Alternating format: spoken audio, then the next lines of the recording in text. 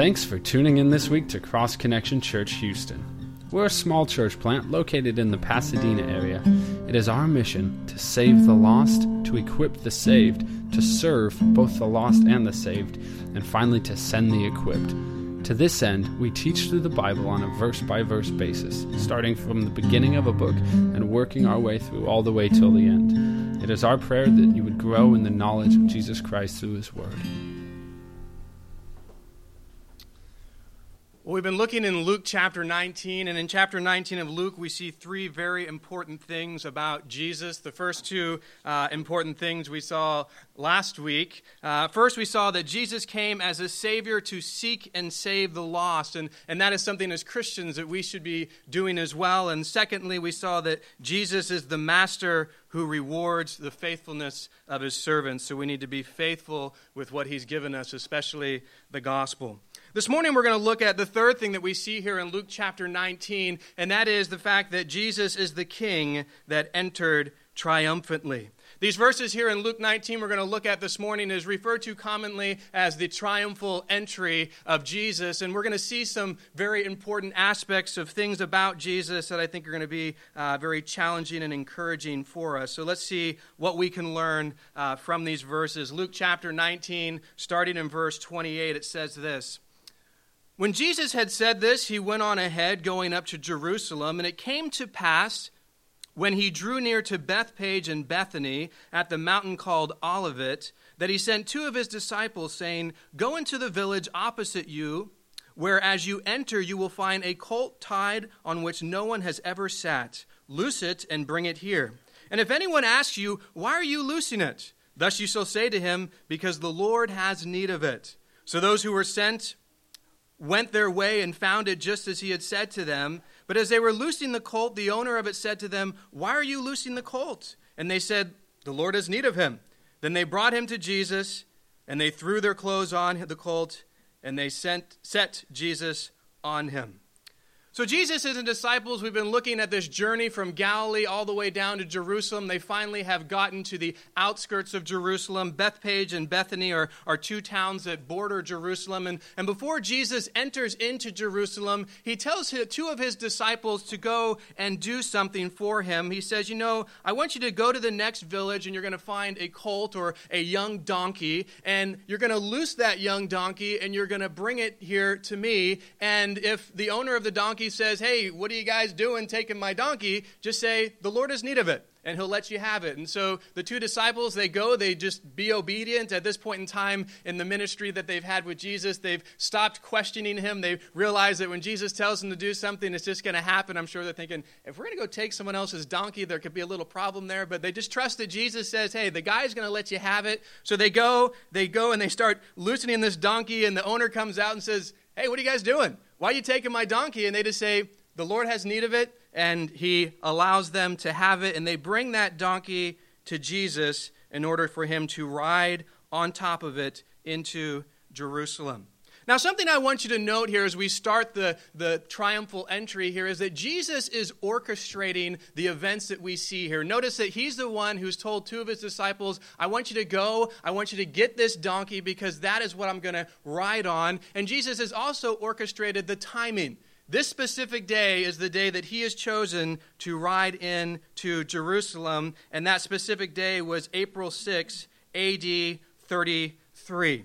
Now, there's two important things I want us to note about the how and the when of Jesus choosing to come triumphantly in Jerusalem. The first thing I want us to note is that Jesus chose to ride coming on a donkey.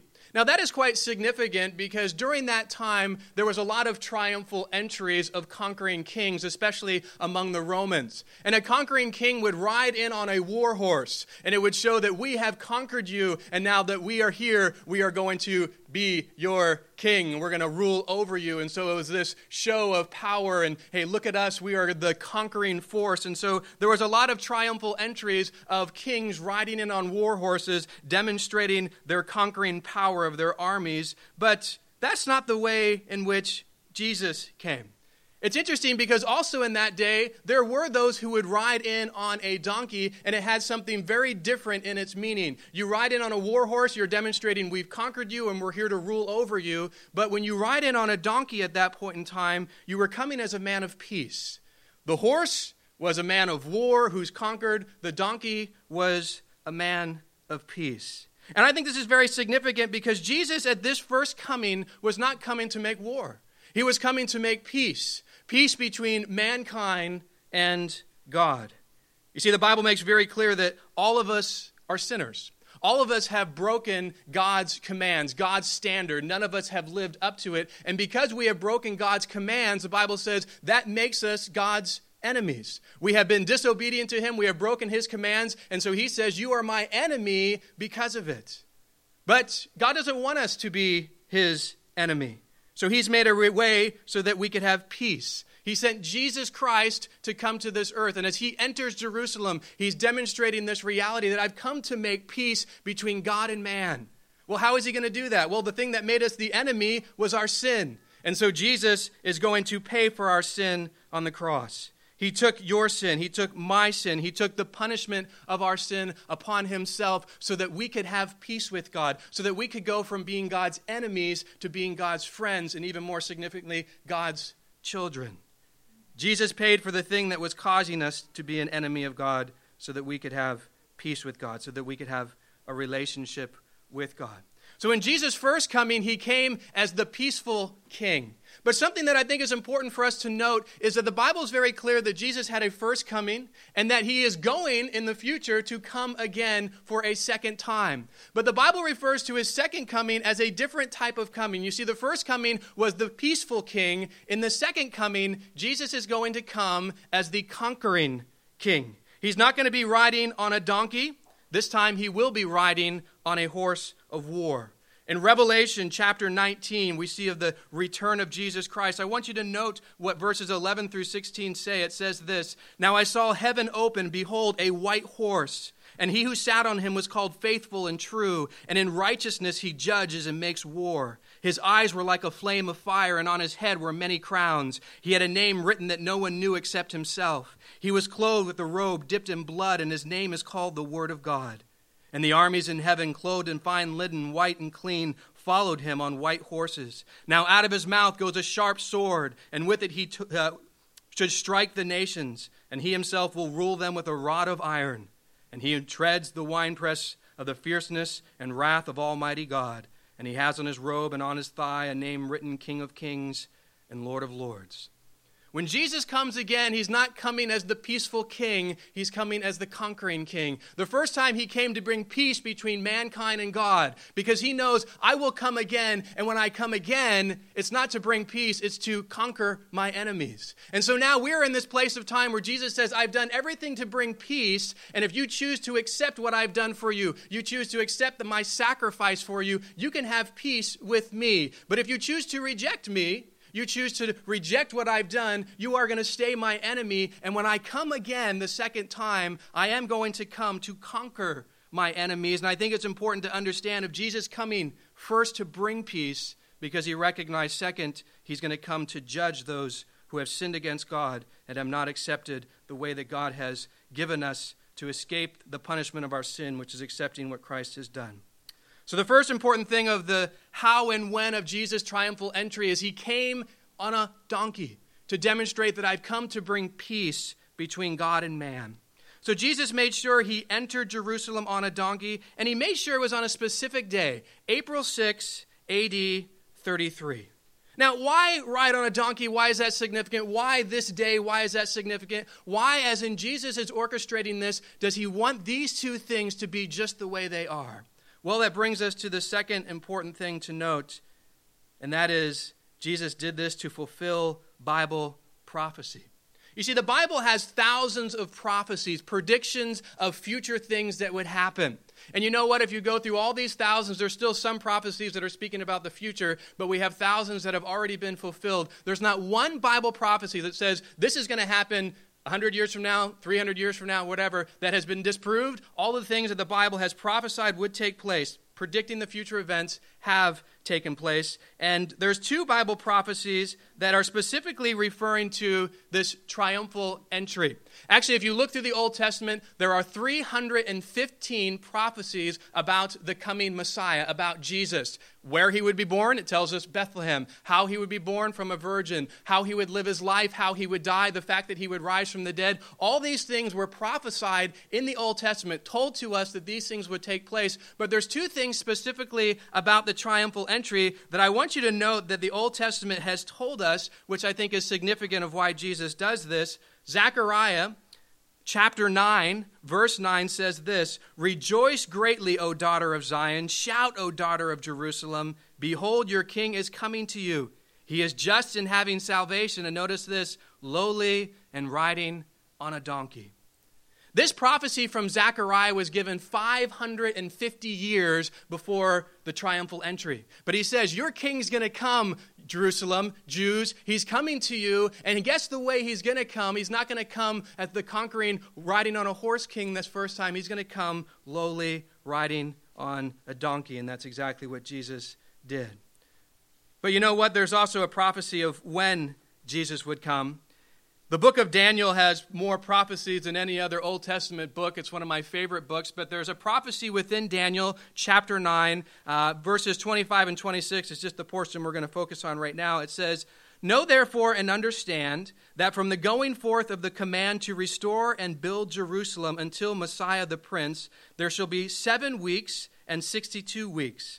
The street shall be built again and the wall, even in troublesome times. And after the 62 weeks, Messiah shall be cut off, but not for himself." This is one of my favorite prophecies in the Bible, and it reveals to us when specifically Jesus would triumphantly enter into Jerusalem and then soon after that give his life for the sins of the world. And it would really take a whole sermon to go into all this. So I just want to give you some highlights because I think it's a very fascinating prophecy that we have. We're told here that there shall be 7 weeks and 62 weeks. Now, the first thing we need to understand is the Old Testament's written in Hebrew originally, the New Testament's written in Greek originally, and this Hebrew word translated weeks literally means a period of 7. So it can be used a period of 7 days, like we say a week, 7 days, but also in the Hebrew language, it could be used for a period of 7 years. And so here in Daniel's prophecy, this word translated weeks is referring to a 7-year period. So every time you see weeks here, it's speaking of a 7-year span of time. So Daniel gives us a little math equation. If you don't like math, you're probably not going to like the next couple minutes, but try to follow along with me. We're going to kind of calculate out what he says here. It's important to understand the start of this equation is when the command goes out to restore and rebuild Jerusalem. That's when you have to start counting this equation out. It starts here, and in the book of Nehemiah, chapter 2, this command to go and restore Jerusalem was made by King Artaxerxes, March 14th, 444 BC. That's a very important date because it is the start of the equation. Now, what did Nehemiah do when he went there? Why did King Artaxerxes send him there? Well, he went because Jerusalem had been destroyed, the walls had been knocked down. He came to rebuild it all, and that was the purpose of him going. So from that decree on March 14th, 444 BC, we're told there'll be 7 weeks or 7 7-year periods. So let's start doing our math. 7 times 7 is 49. Okay, so we have 49 years. Now, it's interesting. Nehemiah tells us how long it took to rebuild everything there in Jerusalem, and it was exactly 49 years. So at the start of this, he says, the decree is going to be given. You're going to go to rebuild this, and it's going to be 7/7. So 49 years is that first thing that's going to transpire, and it does. It takes 49 years to rebuild the city of Jerusalem at that time. But then Daniel goes on to say, then there's going to be 62 weeks, meaning 62 7-year periods of time. Now, if you multiply 62 times 7, that's not as easy as 7 times 7, is it? You get 434 years. So first you have the 49 years it took to rebuild Jerusalem. Then you have 434 years. You add those two together, you come up with 483 years. Daniel says in 483 years, something very significant is going to happen. The Messiah is going to come. He's going to enter into Jerusalem. Now, here is where the prophecy gets quite amazing. As soon as this decree is given to rebuild Jerusalem, we have to start counting. So you have March 14th, 444 BC, King Artaxerxes gives this decree. All right, Nehemiah, go rebuild, restore Jerusalem. At that moment, we start counting. But here's something we need to understand. Prophetic years use a Jewish calendar. Daniel was Jewish. Bible is written mainly by Jewish people, which is a 360-day calendar. We use a 365-day calendar. So 360-day calendar, if you multiply 483 years times 360 days, you're going to get 173,880 days. If you start at March 14th, 444 BC, you count 173,880 days, you know what day you come to? April 6, AD 33. The exact day that Jesus enters into Jerusalem. I could go a long time in getting all the history and the background of this. I just did a highlight of it. It's an amazing prophecy, so much so that secular scholars try to disprove that Daniel was written at the time it was, because they think, how in the world could he have written this and know the things that he knew? It proves the Bible was truly inspired by God. So this is a great thing that Jesus does. Not only is he coming to demonstrate that he came to bring peace riding on a donkey, he came to fulfill Old Testament prophecy. And many of those Old Testament prophecies, as you can see, are very specific, like where exactly Jesus would be born, the day exactly that he would enter into Jerusalem riding on a donkey. So here are the two important things of the how and the when. And now Jesus is going to come in. And I want us to note the response. Okay, he's riding on a donkey. He's coming into Jerusalem. How are people going to respond as he comes and declares himself for the first time as king?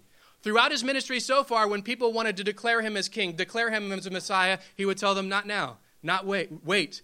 Don't tell anybody about me. Don't do this, because he recognized, I have a perfect timing that I'm working in. It is God's perfect timing, and there's a specific day that I'm going to be declared as king, and it's not yet. And he kept putting people off. Well, now it's come to the point where he says, now it's time. The specific day is ready. I'm going to enter Jerusalem, and I'm going to declare myself as the king, as the Messiah, as the Savior of the world. Well, let's see how people respond to this. Verse 36 of chapter 19. And as Jesus went, many spread their clothes on the road. Then as he was now drawing near the descent of the Mount of Olives, the whole multitude of the disciples began to rejoice and praise God with a loud voice for all the mighty works they had seen, saying, Blessed is the King who comes in the name of the Lord, peace in heaven and glory in the highest. And some of the Pharisees called to him from the crowd, Teacher, rebuke your disciples. But he answered and said to them, I tell you that if these should keep silent, the stones would immediately cry out.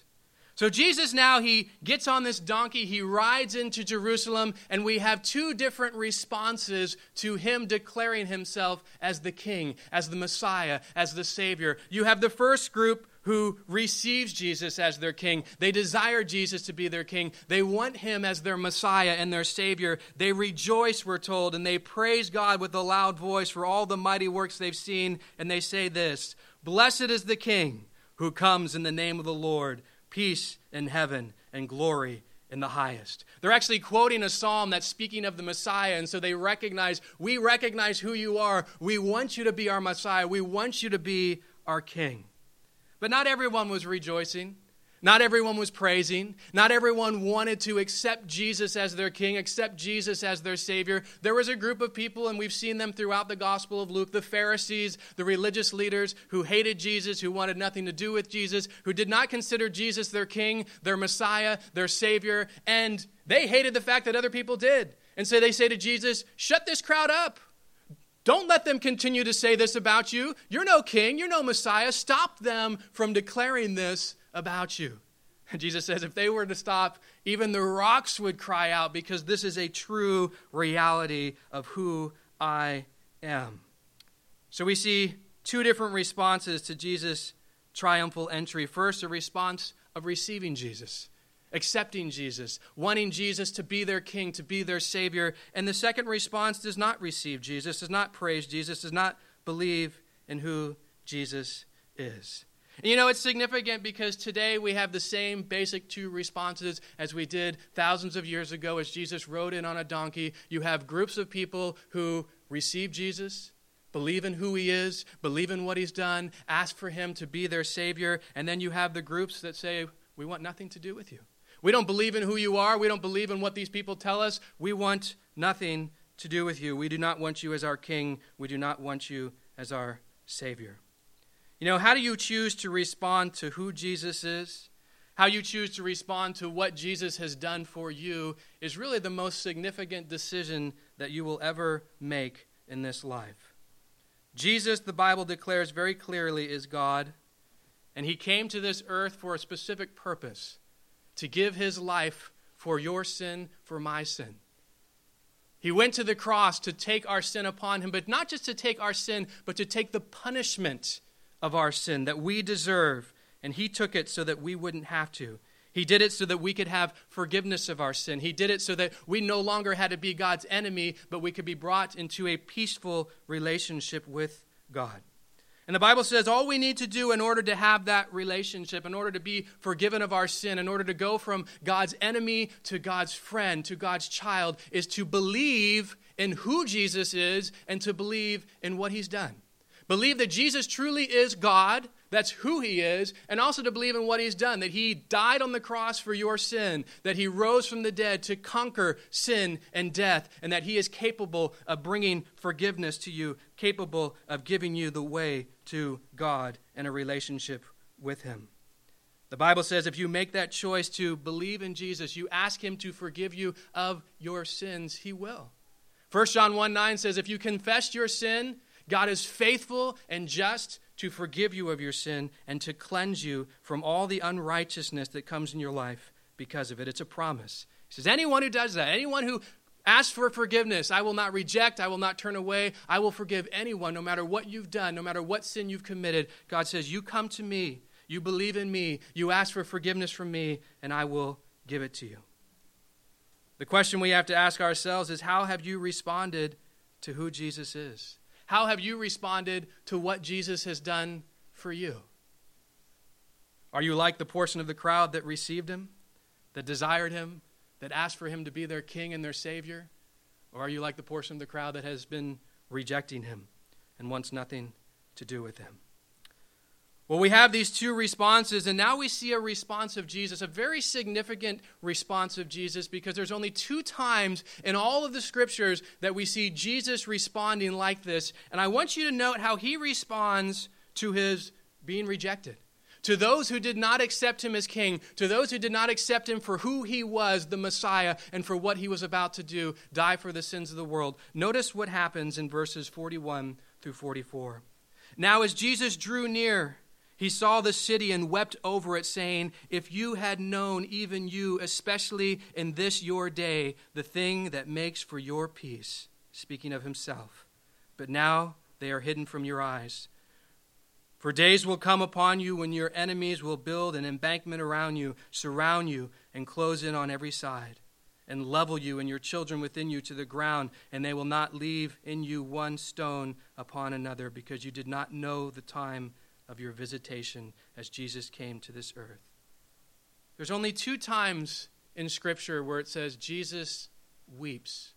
When his good friend Lazarus dies and is placed into a tomb, and Jesus comes, and the friends and the sisters of Lazarus are there, we're told that Jesus wept at that point in time. And here again, we have Jesus weeping. But you know what? There's actually two different Greek words. The first Greek word, as Jesus weeps with Lazarus, is more of just an internal grieving with tears streaming down his face. But this one is much more extreme. It means to wail and lament. It's to describe great sadness. This is how Jesus responds to those who have rejected him. It causes such great sadness that he wails and laments those who he came to die for, who have rejected who he is and what he's done. And I think this shows us the great heart of God when it comes to people and when it comes to judgment. God loves everyone in the world, and he does not want to have to judge them. And it brings great grief and sadness to him when we reject him, because ultimately it forces God to judge us. The Bible tells us that God desires that none should perish, but that all should come to everlasting life. That God loved the world so much that he gave his only begotten Son, that whoever believes in him should not perish, but have everlasting life. You see, God doesn't want to have to punish you for your sins. He doesn't want to have to judge you for what you've done. But the reality is God is holy. People always want to say, well, God's a God of love, God's a God of love, God's a God of love. Well, that's true, but that's not all he is. He's also a holy God, and because he is holy, he cannot allow sin into his presence. Our sin separates us from a holy God. And he's also not just holy, he's a just judge. Because he's a just judge, you can't just show up in heaven and say, you know what, God, I know I did all these wrong things, but you can just let me in, right? You're a God of love. And he says, yes, I am a God of love, but I also am holy, and your sin separates you from me, and I'm a God of justice, and so I must punish the sin that you have committed. God, knowing his holiness, knowing his justice, says, you know what, I'm going to make a way for you sinful people to have a relationship with me once again. And the way God did that was by sending his son, Jesus Christ, to die for our sin, so that God could say, you know what, your sin's been dealt with, so my holiness is able to allow you to come into my presence, and your sin has been punished, so my justice now is allow you to able to come into my presence. So he is loving. He's loving enough that he sent his son Christ to die for our sins so that we could have forgiveness of our sin. But you know what? God doesn't force you to receive him. Just like he didn't force those in the triumphal entry who were rejecting him to receive him. He wailed, he lamented, he was saddened by the rejection, but he did not say, no, you will receive me, I will force you to receive me. He leaves that choice up to us. We can choose to reject him. We can choose to reject who he is. We can choose to reject what he's done. But understand this, a rejection of Jesus will ultimately cause you to stand before him, not as your heavenly Father who you have this intimate relationship with, but as your just judge who has to judge your sin. And the Bible says when we stand before Jesus after we die and we have not accepted him, he will have to judge us, and that judgment is hell. But you know what? Jesus came to bring us peace with God. He came to bring us a relationship with God, and all we have to do is accept who he is, God, what he's done, that he died on the cross for our sin and rose from the dead. Jesus said right before towards the end of his ministry, I am the way, the truth, and the life. No one comes to the Father except through me. There's only one way to be forgiven of your sins, one way to have a relationship with God, one way to heaven, and that is through accepting who Jesus is and what he's done for you. You're not going to be good enough. Religion doesn't do it. It's a relationship with Jesus that is the only way to have that forgiveness. Recently, we've had several people make this decision to accept Jesus as their Savior, to believe who he is, God, to believe in what he's done, that he died on the cross for their specific sins. And they're going to come in a few minutes and they're going to get baptized as a symbol of that relationship and that commitment to Jesus Christ. But before we start that process of the service, I just want to take a moment to pray for those people and what the Lord's going to do. And so let's just come before the Lord in prayer. Father, we are so grateful for what you've done for us, that you showed your love so powerfully that you sent your Son to die on the cross for our sins. And we're so thankful for those who are going to be baptized this morning, Lord, those who came to that truth, who accepted that truth of who you are and what you've done, and that they want to declare to everybody here this morning that they believe in you, that they want to live their lives for you. Lord, we just pray for them. We ask that you would just bless them this morning, that this would be a wonderful experience. But Lord, this would just be the start of a great, great relationship that continues with you for the rest of their lives. And as we're here this morning and people's eyes are closed and their heads are bowed, if you were here and you've come, maybe you were invited by someone who's getting baptized this morning, you've been listening to what's been taught, and you have never asked Jesus Christ to forgive you of your sins. You've never believed in who he is. You've never believed in what he's done, that he died on the cross for your sin, that you want a relationship with God, that you want forgiveness of your sin. You can do that this morning. I want to pray for you. If that's you, if you want to make a decision this morning to believe in Jesus Christ, to receive forgiveness of your sin, I'm just going to ask as people's eyes are closed, heads are bowed, just raise your hand. God bless you. Anyone else? You want to receive Jesus Christ this morning. You want to receive that forgiveness of your sin.